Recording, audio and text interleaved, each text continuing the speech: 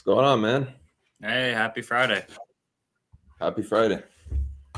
So just quickly before we get started, we are sponsored by HD Ships, one of the premier agent programs out there.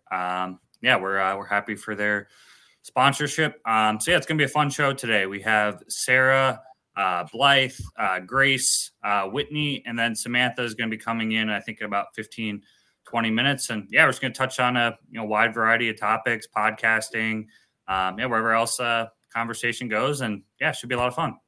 Yeah, man. Let's kick it off. I mean, we got a lot of guests, a lot to get through in a short time. So let's do it. How's everybody doing? Happy Friday, everyone. Hey, happy Friday. Well, thanks everyone for coming on. We've been excited to do this show, and glad we could all work it out logistically. I thought that'd be difficult, but we had it done. So thanks again for coming. It's great to be here. Yeah, thank you for the invite. Yeah, likewise. So I guess to start, you guys want to all just give us a brief background of what you do, how you got into logistics, and tell us a little bit about yourselves. Sure, you want me to start? Whoever wants to start. Okay. So Sarah Barnes-Humphrey, founder and host of Let's Talk Supply Chain, founder and host of the Blended podcast, and founder of the Blended Pledge as well. I've been in logistics and supply chain for about 25 years. I started off my career as reception at my dad's 3PL business, and worked in operations and sales, was director of sales and marketing, and that's where I kicked off the podcast in 2016. Oh, nice. That's a fun way to start. Start at your dad's company and, work into podcasting. That's a cool way to get in. Yeah, it was really weird. I mean, supply chain media wasn't even a thing back in 2016. I had no idea what I was doing. Yeah. I mean, Whitney, what got you into logistics? Yeah, so I started in the supply chain in 2016. I was on the carrier side, specifically in the financial space. So very different than where I am now, but it's been fun. I've now seen the carrier financials, the media and events side, and now the brokerage. And so I feel like I've had quite a spread of experiences to choose from. I mein, where would you say you were happiest? Carrier side, brokerage side? Yeah, I love what I do now, but I really enjoy the carrier end and talking to them day in and day out. I think the nuances are a little bit more subtle, so it's fun and a bit more challenging, but I love where I am. Yeah. Alex, I was telling Whitney that you booked a load with KCH yesterday. Yeah, I needed that load, actually. My truck will be at that pickup in like 2 hours. So thank you, guys. Shout out KCH for saving my day there. Blythe or Grace, you guys want to go next? Yeah, I got my start, I think, in 2009. I was working as an executive assistant at an asset-based 3PL here in Jacksonville, Florida. Worked for them for a handful of years. That's where I really got started with inbound marketing, and that sort of led me into the career I have today, which is inbound marketing focused content, and also, focused on, building websites with Digital Dispatch and managing them, and then host of Everything is Logistics podcast. How long you've been doing your podcast for? A couple of years now, right? It's I've actually been a podcaster since 2014. So back in my radio days, which radio does not pay very well, great experience, but does not pay very well. So I used to take the show from the radio side of things and then edit out the commercials, the local commercials, and then upload that as a podcast to my podcast feed. It wasn't until I started Digital Dispatch that I launched the Digital Dispatch podcast in order to talk to my customers, but that ended up doing really well, much more better than the Digital Dispatch side of the business things. So for the past little over a year, the show has been fully independent, sponsor supported, and we drop 2 episodes every week. Nice. Yeah, I mean, maybe I'll be able to pick your brain after the show about that Digital Dispatch thing. Heck yeah, let's do it. I mean, it's a segue into Grace. You're doing the radio currently. Is that correct? Yes, I am the radio. No, yeah, I do host the Freightwave Sirius XM show Monday through Friday on the Road Dog Trucking channel, which is a blast. I mean, it's really funny because it's really full circle. I used to listen to the show the exact same like time slot and everything back when I was in brokerage. So I graduated from Michigan State, and I was a founding team of a brokerage in Michigan, helped build that up to about $80 million and about 100 employees, and left there with like strategy roles. I really did everything. I kind of started as an account manager, and then, you know, as we added more people, started to do operations, and then get to the strategy side of things. So it's really helpful in the writing and the work that I do on the radio to kind of like know exactly like what's happening in the accounting side, right? And how to talk to technology providers and what brokerages need to focus on, and with margins falling and the industry becoming what it is. So that's kind of my background, and ended up at FreightWaves at some point because I was a big fan of FreightWaves. I watched it grow from that little blog to, I remember the day they had like GoPros on their head, and I was like, this is hilarious and I love this. And knew a couple people over there when I started consulting, and I wanted to write freight tech from a viewpoint of someone who actually has used freight tech, not to say that you can't write about it and not use it, but I could tell who has booked a load in the past and who hasn't in some of the writings. So that's where my passion came from, and I just love being a part of this like little group of pirates we got going on over here. No, fantastic. I know several people at FreightWaves, and I don't think I've heard a negative thing from anyone who's worked there or currently works there.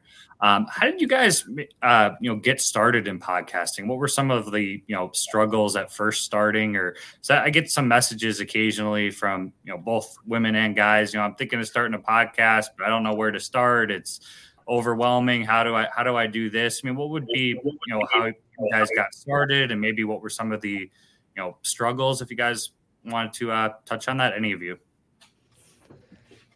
That's a whole show topic right there. Honestly, Blythe or Sarah or even Whitney should take this, because I've been fortunate enough to walk into like a situation with a full production team and and cameras and all that stuff. So it's like cushy. Yeah, it's very cushy, and so that's why I always like praise Blythe, because I'm like, what's the tech that you're using? I just show up, and I think I will say though, the one thing I learned like going into it is, especially for like the content that we are constantly pushing out, is you always have to kind of like be a couple weeks ahead of like who your guests are, and it's not something that you can just kind of show up today and wing. There has been radio times where I've done that when people dropped off, but still, it takes more planning, I think, than people expect. Mm-hmm.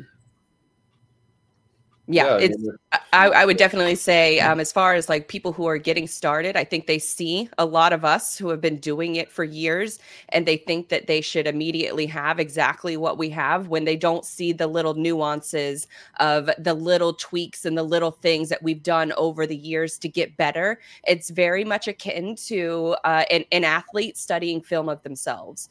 And so where are you messing up? Where are you, sort of blabbling on? Where are you? What tweaks, what kind of camera, what kind of lighting, what kind of microphone, all of those things that go into play before you ever have a conversation with someone. And then there's the intricacy of having a conversation with someone, trying not to over prepare, but also prepare, being able to lead the discussion, sort of interrupt them when they're kind of going on for too long. What does the social media distribution look like? So there are a lot of things. And I say all of that it is a craft that you have to respect, but don't let, sort of the fear of perfection or the fear of equipment hold you back from getting started, because you will, if you do care, you genuinely care, you will get better at those little things every day. Yeah, I would totally agree with you on that. Like, just get started. Some of my most listened to episodes have the worst audio ever.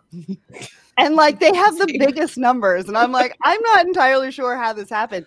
I think the other thing that I would say is like, consistency is key, right? So if you're going to say that I'm going to do an episode once a week, but then 6 months from now, you're not going to be able to keep that consistency going. You have to be very realistic on how you're going to show up and when you're going to show up, and keep that consistency going. Some people are like, I'm going to do an episode every day. And then 6 months from now, they're like, probably not the best idea. Out of guess. What do we do now? Yeah. Yeah, I mean, you're sort of like us. You're just getting into the space somewhat, right?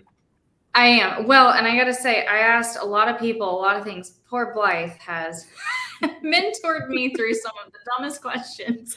Not dumb. No dumb questions. But I will say, to Sarah's point, some things have happened. I planned almost too far in advance for some of my stuff, and some of my guests have changed where they are. So I have a few blank spots now in my schedule because I filmed most of season 1, which was January, February, March, in December. And so I've seen some hiccups already in how I've approached some of my technology, but also in how I've approached my scheduling. So that was a really big lesson to learn. And that's just me. I like to be in advance, ahead of the schedule. That's how I run my marketing team, is a quarter in advance. Turns out that's not the best way for me to run my podcast. That's dedication, a quarter in advance. But yeah, I can see how that, maybe people would, drop off. Or I guess speaking of, guests, because I was talking to Dooner about this, and he was saying how many promo, emails he gets from marketing teams and assistants. Like his whole email is full, and obviously he's a massive podcaster. Is that hard balance for you guys too? Obviously when people see someone start a podcast, they, sometimes want to get on and self-promote their brand, but not that, guests might not be good for your overall show or your overall audience. How has that been, balancing that for you guys? When I figure it out, I'll let y'all know, because it's tough. It's really tough, especially with one of the more recent conferences, Manifest in general. It's still a very relatively small podcast community that we have in supply chain and logistics. I think there was only about 60 people that were on that list, but you're talking about thousands of people that are showing up to a conference where there's hundreds of companies that are demoing, and they all want to talk to everyone who is in media. And so for a lot of us, it felt overwhelming at times. I had to actually develop a back-end system in order to just filter through the noise where, everybody is it's easy to send an email, but do you actually listen to my show? Do you know my audience? Are you going to be respectful of their time as well? And so that's setting up that filtering process has helped a little. Whereas, you're, to put it in perspective, you're getting about 60 guest requests for, any given conference, but you can only really have time to maybe talk to maybe a half a dozen of those. And so being able to pick and choose and seeing if those PR reps will actually take it the next step and fill out an educational form of why they think they should be on your show is sort of a little bit of an unlock for me, because if they didn't have time to fill out, a form that's important to my audience, then I that's an easy way to say no to that particular business, unless they're a really big business, then, I get it. So then you make some judgment calls here and there. Yeah, I'm with Blythe on that. I mean, there's a lot, especially from Manifest, the sheer number of emails that we were getting was a little bit crazy when we had to prepare for Manifest ourselves, right? Because we were doing all sorts of different things in a variety of different ways. But I think it's also about really respecting what it is that we do.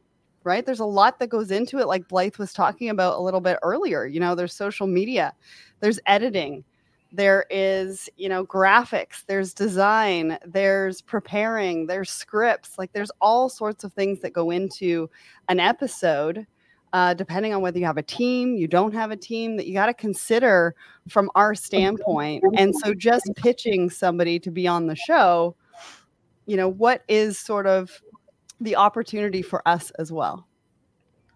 Yeah, I think like one of my pet peeves, like, and I've laughed about this a lot, is a lot of times people will reach out to be on the show, and then you might, because of their title, where they work, you're interested in it, and they come back and say, well, what do you want to talk about? It's like, well, that too.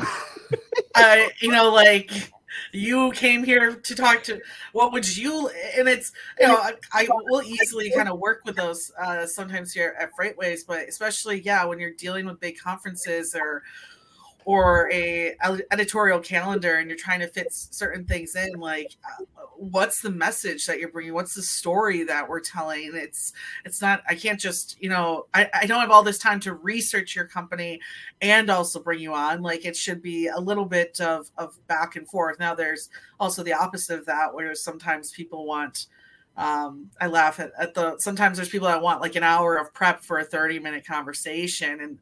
And that's also unauthentic from my point of view, because I like to get individuals who are passionate about their job. I always kind of joke. It's funny to me sometimes when I get like a CEO who needs time to prep about their business, who I know has worked there for like 5 years. It's like, no, like, let's just talk about like what you're working on and your stresses and authentically what you think about this industry, because you're leading a company. I would hope that you could have that conversation organically. And so that's, I think the tough part is I really try to, especially at FreightWaves, I kind of deal with that back and forth, is like, yes, let's talk about your business, but let's also talk about you and how these two organically fit together. And so that's kind of a tough thing that takes time to figure out as well. Yeah, I almost think that what you're touching on is media training. Yeah. Right. They kind of expect us to help with media training and prep for that. And that's not necessarily, what we do or maybe even have time for. Yeah. Yeah. It's a conversation where mics have to just happen to be there. And that's the way I think a lot of executives need to think about it, is where you don't typically send questions in advance. This is a conversation, not a dissertation. Yeah. Was it hard at first, telling people no? I mean, obviously with Manifest, for example, you guys were just talking how many requests you get and people reaching out. I mean, just guiding through that process probably, took some time too. For sure. I think it's easy if they didn't fill out the form. If they filled out the form, to put it in perspective, there was only about 10 people that filled out a form out of 60 some odd requests. So that helps me nail it down as to who's actually going to respect the time of my audience. Do you guys find too, speaking about audience, like do you have a particular, like do you guys look into your stats of what demographic, maybe what job title, or watching your show, and then put your guests kind of around that as your shows have kind of developed? Oh, I could go. I feel like I've talked enough already, but I could go on about this topic. So I'll let somebody else answer first. I mean, for me, getting started, like I went off of my LinkedIn audience, not just like audience, because I don't have like a huge following, but I have a lot of people that I like message with, right? But they're not engaging with my content, which is super frustrating, but that's okay. And so some of the things that people have reached out and sent a direct message about, I grab those topics and I break them down into like really hot conversation pieces. And I reached out to guests based off of who they are, what they're intelligent about, the things that I already know they're passionate about. And I started with people that were close to home that I knew I could probably also get some really good, like candid stories from them as well. And that's how I started lining up my content. I'm not quite at the piece, which is very different than where everybody else, in this conversation is at with their podcasting, but I'm not at the place yet where I can evaluate my audience and say, this is my firm following. This is what they enjoy on these platforms streaming my podcast. So instead it's who has followed me in my professional journey so far, and what are they really engaged with on their own time, and the content that I'm already publishing that's written content. So that's sort of how I approach the topics for mine. And mine is a very casual conversation. And it's not even about marketing half the time, even though it's like a marketing podcast. So I wanted to keep it like open-ended. So to Grace's point, to keep it authentic, right? Like, let's talk. And if I can get something out of you that you've never said on camera before, that's a huge win for me. I mean, I think there has to be a certain amount of like personal passion in the industry to even start with podcasting. I mean, I know a few of your, leaps and bounds ahead of where we're at, but for me, the podcast, it's like just fun to be a part of, fun to have these conversations with people. And I think if you start getting so serious about like the demographic and who needs to come on, I mean, there just always has to be like a joy of you doing it, in my opinion. Yeah, I almost it's interesting because I think it also depends on like how you're delivering the content, right? Like my audience for SiriusXM is quite different than the audience I know that reads my articles. Mm-hmm. And so a lot of times I find myself, SiriusXM is a lot of drivers. And I honestly took the time slot over from someone whose main content was like driver lifestyles, like, what you're eating, how you're exercising, how to fix your trucks. And so like going into it, I knew, okay, you're delivering more of a business type of content, right? And so you'll find me sometimes on the radio asking questions that I probably already know. But for example, we were talking about Ancora and activist investors. And like, I know what that means, but I also know that my driver audience might not know what that means. So like asking Mike Bowden-Distel at the time, can you explain what that means when an activist investor comes in? Because at the same time too, I know drivers like to play in the stock market. So that way they learn kind of like these business skills, but understanding like I could write activist investor in my writing any single day. And most of my audience there would understand it. But if I try to attempt that at the radio, I know I might lose some of my audience as well. So that's what's interesting is like kind of at FreightWaves is having these different outlets, knowing who you're talking to and how to deliver the same content, but make sure the message hits as well. That is active on Twitter, right? I mean, I didn't really know much about Twitter, but I got on there the last couple months and there's a lot of drivers. I think he took over for Kevin Rutherford's spot, right? Yes. Yep. Yeah. Mm-hmm. He holds spaces and you're a lot more drivers than on LinkedIn, for example. So I imagine being big on Twitter is probably more important than even posting content on LinkedIn for you. Whereas our audience is almost 100% from LinkedIn. So yes, complete opposite type of tweets and messaging for sure. And Grace, almost too opposite, to be honest with you. Yeah.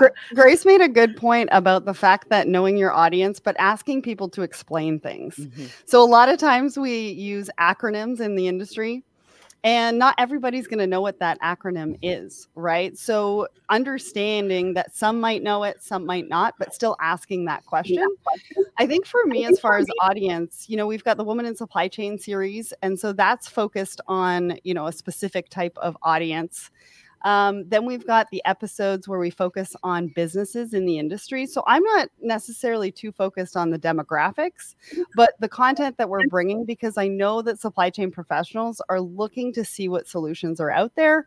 And so we're presenting that on the podcast. And so when I talk about audience, I kind of did it that way. And I did that before I even had, a large audience.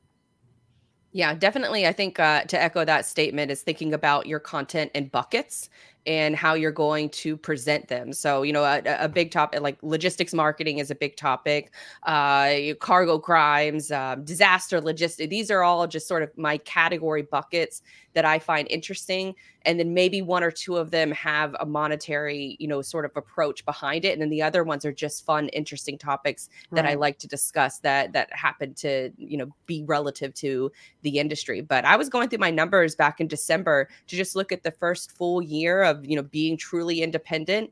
And the most popular episodes on YouTube are vastly different than the most popular episodes on the podcast. And so the stats that you can gather, because I get asked this from people who want to sponsor the show, like, well, what are your demographics? What kind of audience do you have? Are they male or are they female? Or, what kind of roles do they have? And the truth is that we don't really know because podcasting stats just aren't that developed yet where you can really dive into that. And they probably never will be because of the privacy regulations that exist mostly around the world, but are starting to creep into the United States. And so just being able to tell people what a popular episode is, you have to be able to dig a little bit deeper to even find out if those numbers are even accurate. There's a lot of gaming of the system. There's, there's lots of shady ways that, for a lot of like the top 10 podcasts or the top 100 episodes on any given chart a lot of those are gamified by some of the bigger players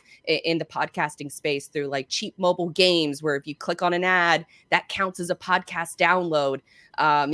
Different shady things like that go on that inflate the numbers and don't give us a true baseline of what success looks like in podcasting. The only real way I think that you can judge that is, are you getting comments and engagement directly to you from your audience about a particular episode? Are they filling out forms on your website? Are they booking, calls? That's the only real way that I judge if a podcast episode is resonating with someone. Well, and I think too, like testing is really important, right? Mm-hmm. Testing different things. Like I have the Blended podcast. I put it under Let's Talk Supply Chain, but it's now, I'm going to take it out. It's kind of an HR podcast, doesn't need to be under supply chain. So we're going to be moving it over to the Blended Pledge. Mm-hmm. But I was sort of testing that out, right? How does the audience think about different topics being presented on the podcast, different episodes? What does that look like? Some people are going to resonate with it. Some of it's going to resonate. Some of it's not. Mm-hmm. And so it's really about testing and sort of figuring out what the audience really wants to hear about, or the format, right? Even testing the format and different things like that. So that's the only thing I would throw in. Cosign. Yeah. No, those are great points. Welcome on, Samantha. If you want to just maybe give the audience a 2-minute background about yourself, how you got into logistics, and what you're doing now. Sure. Thanks for having me on and letting me jump in late. I'm honored to be here with these ladies. I have been in logistics now for just a little over 5 years. I started originally in sales. I did account management, outside sales, pre-pandemic. So always amazed at how quickly our industry progressed once we got technology in a very short order when we went to working remote. And I really think that that's when sales started actually making more sense to me, when people started taking a lot more intentional approaches from trying to figure out how to be more intentional with their time from behind a computer. And so I did corporate sales, worked my way up in a large organization, and then went to a startup, did sales as a vice president of revenue in a startup company doing LTL, managed transportation, then had the opportunity to help build their sister company, which is a full truckload brokerage, scaled that organization over the course of about a year and led sales efforts there, connected with shippers, and then opened my own consulting company. And so now I get to work with other brokers and carriers and even trailer companies now and tech companies. And I help them with their branding and their sales efforts.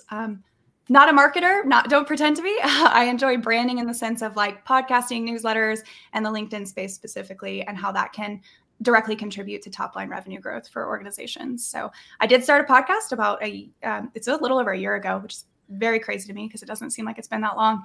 And I've just been learning and having fun with it and figuring out as I go.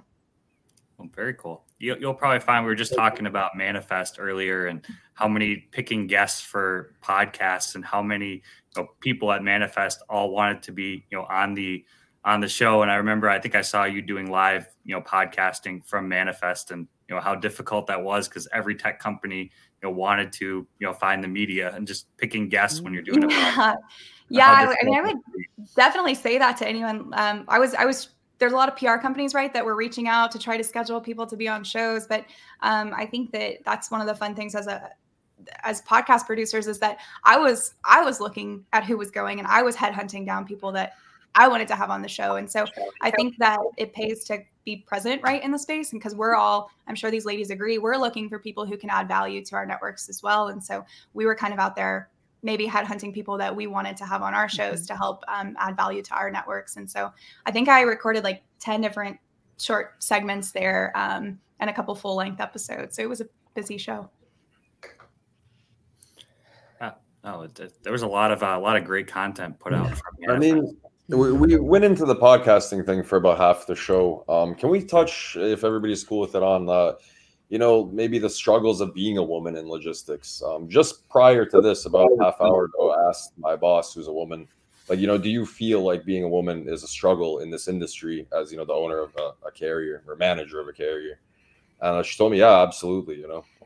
She told me, think about it as like when a woman goes to a mechanic, how they try to, treat a woman at a mechanic shop for a car. And she told me she kind of felt that type of things, being in this industry. How do you guys view it? Oh, where to start? Who to start? I I will say, when I first started, and I'm sure a lot of people can relate to this on this panel. When I first started, I was new to the industry and also working with all men, growing a startup, and that's you kind of quickly learn.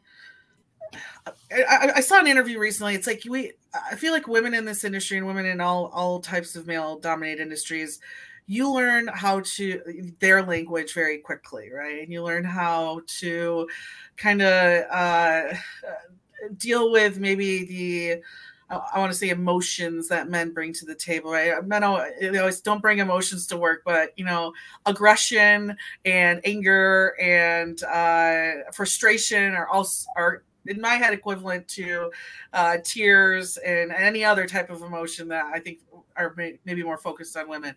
So that being said, I always feel like most women in business, we learn the language of men, but we don't for some reason get that respect back where men learn the language of women, right? And where like the empathy that we might give to a situation, it doesn't mean that we don't agree with maybe what you're saying, but we're trying to showcase both sides or looking at something from a different angle, and just kind of learning a little bit more of that. Because I worked through college too, but most of my work experience before that was very like, I don't want to say team oriented, but there's a difference between growing a business and scaling a business and just being there to make sure that the operations work as they should. And so there's a lot of emotion that comes with that. There's a lot of frustration, late nights, hard meetings, hard decisions that have to be made.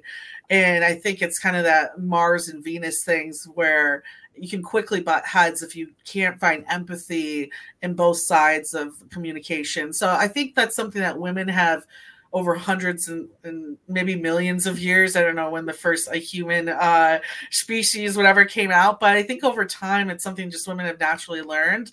And I'm seeing now men starting to get it, even like my little brother and kind of the conversations he tells me about work, where I'm like, boy, am I proud that me and my sister pounded these things into your head. And it's that empathy of trying to understand where the other's coming from in any conversation, whether it's male, female, whether it's different races, different ethnicities, different backgrounds. So I think if there's anything I could ask of men is to be a little bit more empathetic and to listen and to kind of hear women out a little bit more than just assume the worst out of maybe a different opinion.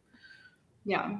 I think I just talked to somebody about this as well, who is a CEO of a business in the supply chain. And, I feel like when women come in and we're softer, we're kind, we're a little bit more quiet, we're not taken seriously, right? Like I have been asked, somebody assumed that I was like a receptionist, and I was like, no, this is my job. How can I help you? Yeah. And that kind of sucked a little bit. But then when we are aggressive, and I wouldn't even say aggressive, when I'm authoritative, when I'm confident, when I'm self-assured in what I'm doing, sometimes it can be labeled as being, a witch with a capital B. And there's a balance where it's like, I'm not really sure what you expect from us. I can match your energy level and be labeled, or I can not match your energy level and be labeled in a different way.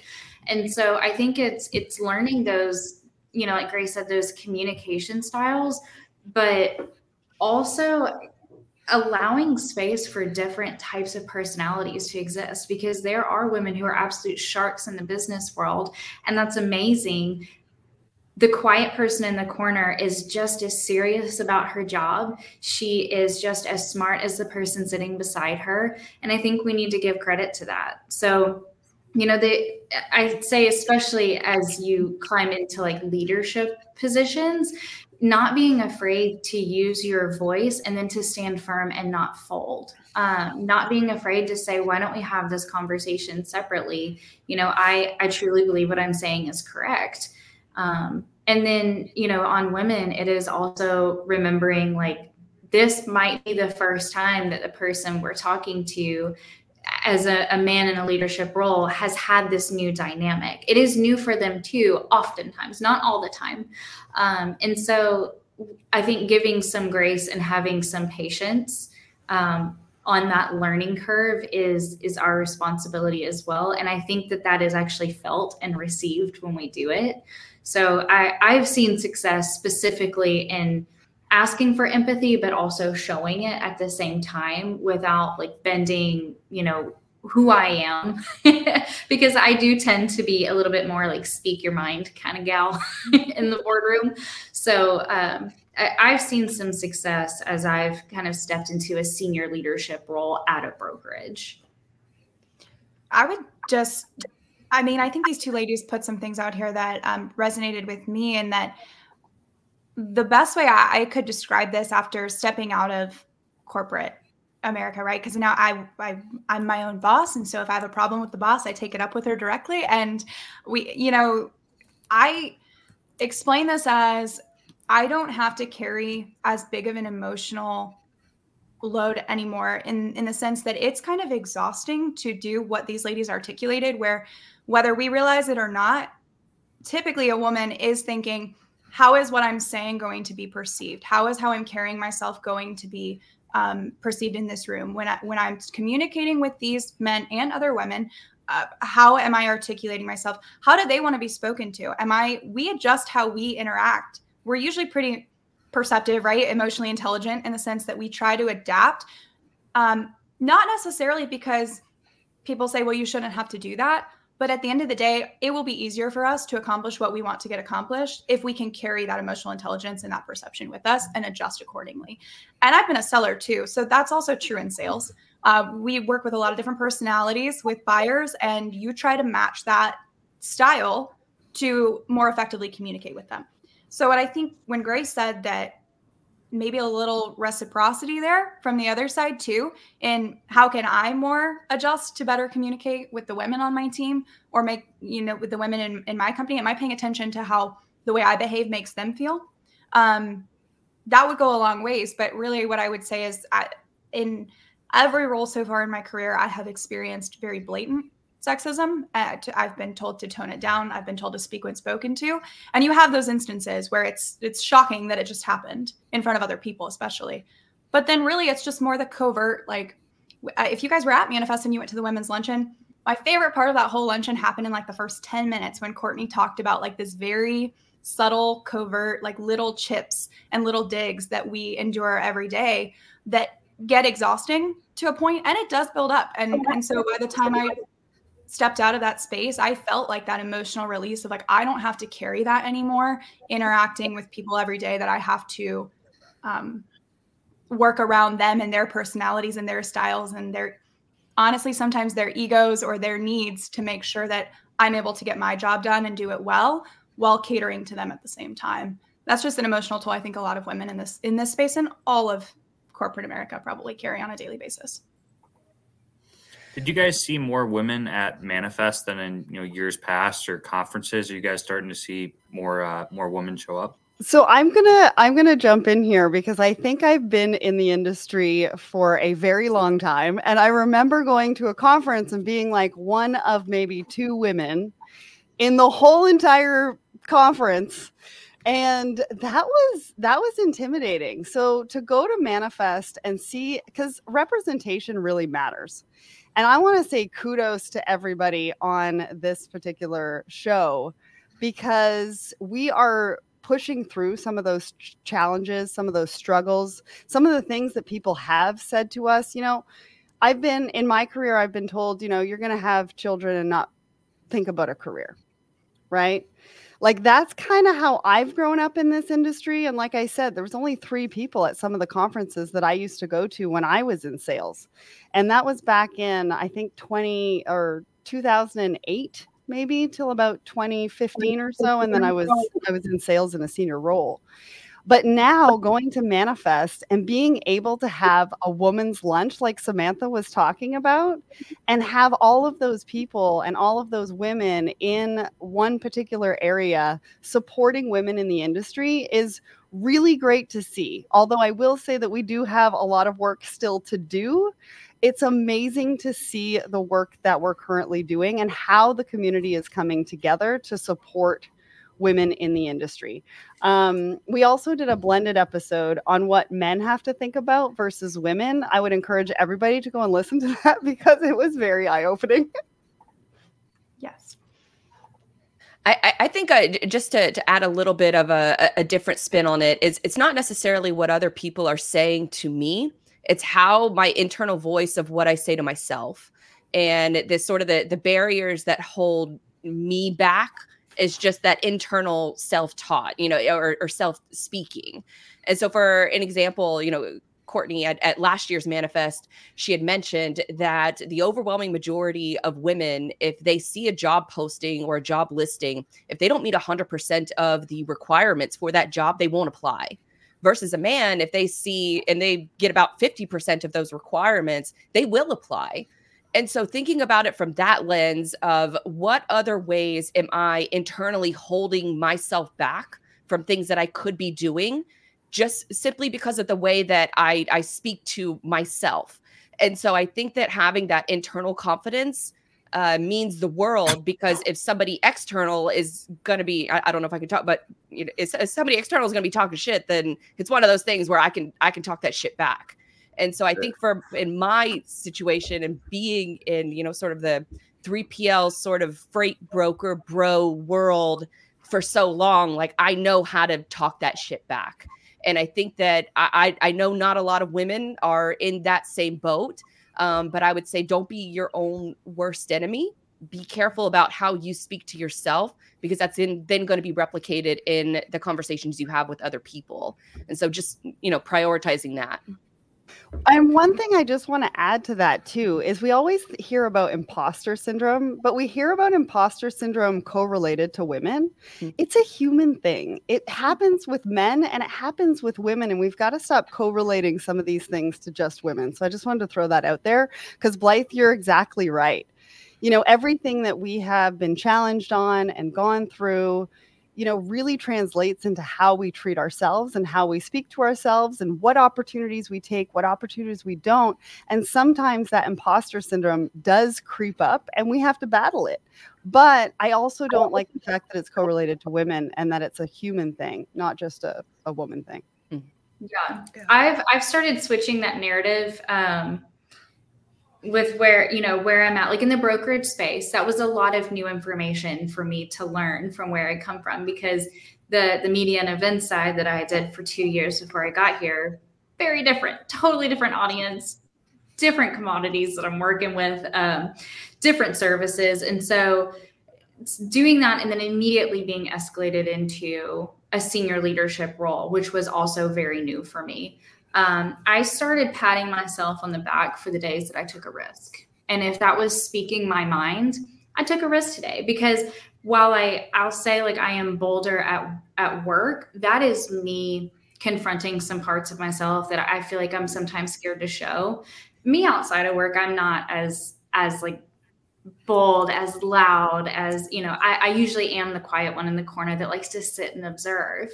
And so instead of feeling like an imposter whenever I make up my mind and I have a decision and I'm firm on what that's going to be and I've got a direction that I'm going to go in, I say, that was a risky, bold move. We should be proud of that. And it's really changed how I've approached my job. And it very much changed how I've approached the relationships with other leaders, not only here, but when I'm having conversations with others outside of my organization.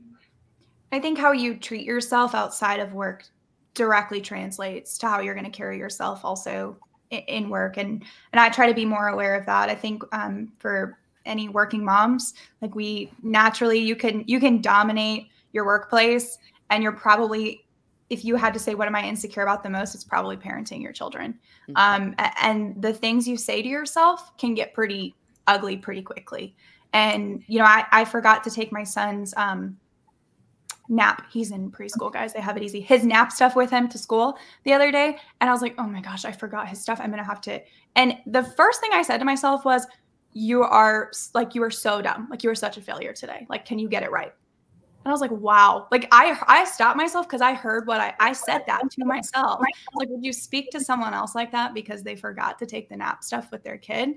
But the weight that we put on ourselves and the things we say to ourselves, we have to double check that. And we have to put it into perspective and be fair with ourselves. And I think we tend to be our own worst critic, right? And especially maybe women who you see who are pretty outspoken, pretty tenacious, pretty much go-getters, they're probably pretty competitive, pretty aggressive people. And sometimes that can kind of turn around and you can attack yourself because you're so focused on doing things right and progress and success that when you feel like you're failing, right, then you tend to take that out too much on yourselves. And that can be in business, and that can be in your personal life, but it's all going to kind of come together on how you carry yourself and how you speak to yourself and how that allows you to perform in your career and at home. And I just to kind of like wrap that, I think for men out there watching, like hear these stories and understand like you can help combat that. I mean, when I left my last job and started consulting and coming to FreightWaves, pulled me out of a hole was my good friend Ryan Schreiber. Like he was talking to me every day and letting me know, like, if you think what you just did was like the last great thing you'll ever do, then you're not, you need to know how much greater you are. And I think like I had girlfriends who, of course, they told me that, but to hear that from someone who I respected, honestly, even a different sex as well. I mean, like, to take it to like daddy issues or not, like my dad's my best friend. So, I'm always looking for that kind of like same in my male friends as well, where it's like, you have my back, I have yours. And so just realize that, like, if you guys see, maybe a woman that you work with, her project didn't work out or something didn't, or she didn't go for a promotion, like you need to put your hand out and say, no, this is something I think you should do, or something that you should apply for, that this is just a hiccup, like, and remind us, because we are, again, this is all subconscious stuff that we've been doing for hundreds of years. Like, we're not going to get over it tomorrow. And I think that's sometimes the rhetoric is like, well, there's equality is like getting there. It's like, yeah, sure it is, but it's also followed by hundreds of years of us. I mean, we weren't even able to go shopping by ourselves until like the early 1900s. So it's like we're talking hundreds of years of being told what to do every moment of our lives. And then to get over that in a couple of decades is insane. We haven't been able to have credit cards since like the 70s, right? Like, or open our own credit, like banking accounts, like financial advice, share that stuff. Like, and so, yeah, I just want men to realize like a lot of this is going to take, like hard work on your end to help us understand that times are changing, and that's like that backup of like, you are better than what you probably think you are, and that you deserve what's to come right down the line as well. Shout out Ryan Schreiber. That's he's giving me a pep talk hashtag ally. Yeah, hashtag ally in that guy. Great friends. Sure. Great friends and fellow cat dad. Yeah. Logistics and transportation, it's just such an it's an ancient industry. Yeah. Trade has been around since the beginning of time. It's an ancient industry. True. There are old practices, there are old thought processes, there are old technologies, and I think women in leadership, women stepping up and contributing to the conversation in different spaces is part of the evolution that we are starting to see. And I think it's important that others like not be afraid of it, but embrace it and say, this is just another evolution of the industry, and it's one that's here to stay. And I think along with that too, I was just thinking as you guys were talking about evolution and things changing, is that with how much things have changed recently, there was a lot of younger people have entered our space. So we can also talk about women, but we can also talk about age being a hindrance to certain titles or certain positions. Or I've seen it in our industry by a couple, actually a CEO of a company in our space saying, I would never pay someone who's under the age of 35 more than this. I couldn't believe that was on LinkedIn. I left a very spicy comment, but it happens. And that wasn't even directed towards women. Right. But then you take gender or race and age, And I think that what I have personally observed is that there are some wildly impressive people in their 20s and 30s right now in this industry that are contributing in ways that someone else might never contribute in a 25-year, 30-year career in this space. And they're already doing it, right? And just a few years in or whatever that is. So I think that's also something to keep in mind, is that as our industry rapidly progresses, you have a lot of really ambitious people coming in. Maybe they're even, I was right out of college when I came into this space, you know, and I was just, didn't really know much about it, learned as fast as I could, and just was hungry to grow and add value. And you get pushback for that because there's a lack of experience there. But to Whitney's point, with how much our industry has progressed, it really, in so many ways, does not look like it did 10 years ago. Mm-hmm. And so the 20 years of experience is great. I don't ever want to discredit someone. Like, I don't want to flip this around and start hating on people who have the experience, right? Because that's still good and that's still valid. But we don't have to compare someone's 5 or 10 years now with someone with 25 and say one is better than the other. If this person is really aggressive and ambitious and in adding value to the space that they're in. So I think that's a big part of it too. And I do think that maybe be aware if you have young females on your team, that what they're also going through as they're seeking opportunities to progress and to learn and to grow, to network, to be in certain spaces, certain rooms. And so just invest in those people. And if you're a woman too, invest in those women that are coming in. And if you're on those teams, or if you're in a leadership role, or even if you just want to have a peer. And then to Grace's point, I think naturally women, we tend to have friends, right? We tend to know that we're going to, like, if my friend calls me and she's down and out, I'm going to give her encouragement. I'm going to give her support. And then we expect that from our female friends. We don't really expect that to come from a male peer. And so it does go a long way when someone can step up. And I've had men do that for me in the past and say, Samantha, this, you know, you're doing a great job at this, or I think the way you did this or you handled this was really well done. And also, we hear negative things from men often too. So we might get harsher criticism from men or from leaders or just peers in the space. And so to hear someone be willing to step up and kind of counter that, it does go a really long way. And I think at the end of the day, the last thing that I would add to this is that I've always said, I don't want to be elevated or treated better than any man in this space.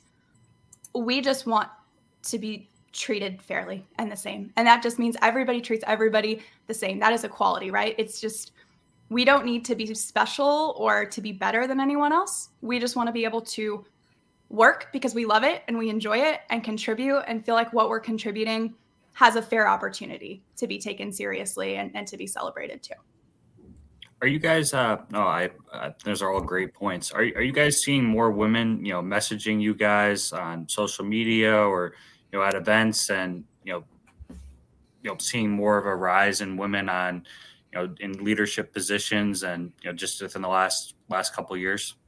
Mm-hmm. I think social media is just shining a light on it because now you can see the folks that have those job titles. I mean, before it was just felt like regular networking, but now, you know, because of platforms like LinkedIn, you can actually see those women, you know, sort of come to the front of the room and sort of announce themselves. And so I think that's one of the bigger shifts that I've seen.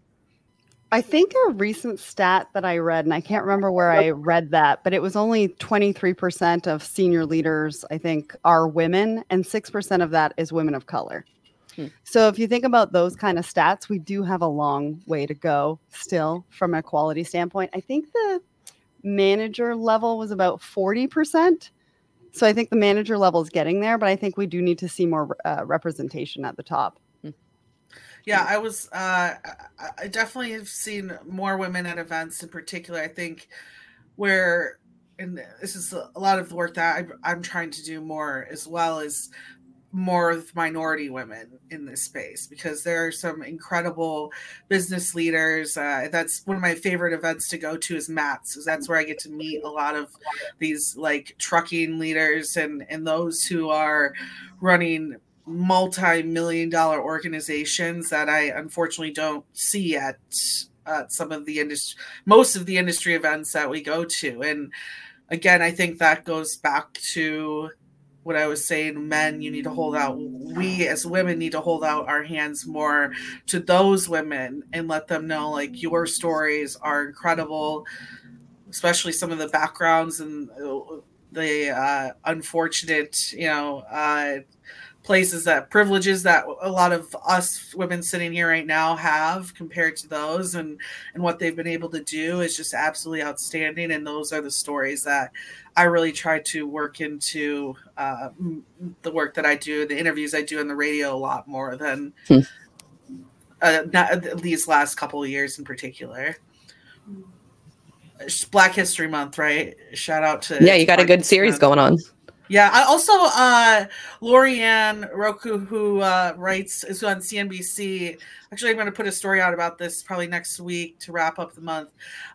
She writes for FreightWaves as well. You've probably seen a few of her articles here and there in American Shipper. She just released a wonderful book where she actually, her and her daughter went to a number like George Washington, Thomas Jefferson's houses, and saw and were really moved by the stories of the slave families from those plantations. And so she and her daughter just put out a book 2 weeks ago. You can check it out on Amazon. I'll get the title, share it in the comments, where they follow the histories of 4 or 5 Black families, and one is the oldest Black family in America. And so every dollar that she gets from those books goes to scholarships for minorities to pay for all their college books. So it's all going back to good sources too. So shout out to that. I'll share that in the links as well. Well, it's been a great conversation. I mean, is there any lasting? I know a lot of you have appointments at 12, so I don't want to keep you guys. Is there any lasting? We've really enjoyed having you on. Is there any lasting thoughts any of you guys want to put out there? I would just say that I think I speak for all of us probably, but any single one of us on this call would love for women to reach out to us. If you have questions, if you want to ask about our experiences, our careers, being a mom, being a sister, being an aunt, I don't know. If you just want to talk to someone about it, or especially maybe if I love speaking to younger women coming out of college, trying to figure out what they're doing, their careers, what they want to do, women who are going through very pivotal times in their life, like having a family or, adopting or anything like that. And just the dynamics of your life change, right? And things change all the time. And it's important to seek out women who can encourage you or give advice or support you through that. And so I've never said no to a one-on-one coffee chat with a woman who's reached out. And I'm sure that all these women feel the same way. I would say know what resources are out there. There's a lot of great resources. I will talk about mine because that's what I know. But we've got a Woman in Supply Chain series. Get to know other women in the space. Get to know their journey. Get to understand their advice. Peer cohorts, right? There's peer cohorts that are happening. We've got one that's just launched. And then the Blended Pledge, we give away grants to cover travel expenses so that diverse voices can say yes to speaking engagements. Because I go back to my comment before, representation matters. We're not seeing enough women. We're not seeing enough diversity on industry stages to really encourage people to come in the industry or give them an opportunity to speak on stage. And a lot of that is because travel is a barrier. And so there are different resources out there, and maybe some of you can share some of the good work that you're doing, because I know you are all doing great work. But I think there's a ton of resources out, and so tap into those and see what's out there. I would echo that too. As far as resources, you have a world's library in the palm of your hands. And if there isn't a seat at the table, then build your own table. And that's where I come from. My philosophy is that if I'm not going to be in the C-suite, then I'm going to start my own business. If you're not going to have me on a radio show, I'm going to start my own podcast. And so it's never been a better time to be a business owner, especially for women, to have that kind of flexibility to be able to build the life that you want, in addition to the career that you want, that is built around this sort of lifestyle that you are sometimes forced to have, whether it's be taking care of children or taking care of, elderly parents. There are lots of resources that are available. All you have to do is put in the time and the work, and, personal accountability goes a long way in order to help make your dreams become those actualities. Yeah. I'll go ahead when you want to go. You got it. Okay. I was going to say, about to kind of circle back to Sarah's comment on the imposter syndrome for women out there who are not sure what to do next. Every man is thinking the exact same thing. They just have somehow found a really great way of hiding it from all of us. You guys are sneaky. It's that confidence. So trust me, any doubt that you have, they are also having as well. I think my favorite thing about the first Freightwaves event I ever went to, I was watching this guy speak and I was like, I could do that. Mm-hmm. You know, like, I don't know what he just said is I already knew and I could have delivered it as well. And so just be confident and know that you can do anything you want. I know that sounds so cliche, but once you figure out you can do anything you set your mind to, then the hard part is figuring out what that's going to be. So just, know that as long as you put the work in, it'll get figured out. Whatever you lay out, right? Big on faith, big on God. God will light that path for you. So just know the guys out here, though, they're just as confused as the rest of us. So there's no problem and being nervous or confused. Just go at it. I love that. Something that I didn't believe until I chose to believe it is, if you're a woman in the supply chain, in logistics, in any space, we want to hear your voice. You have one, we want to hear it.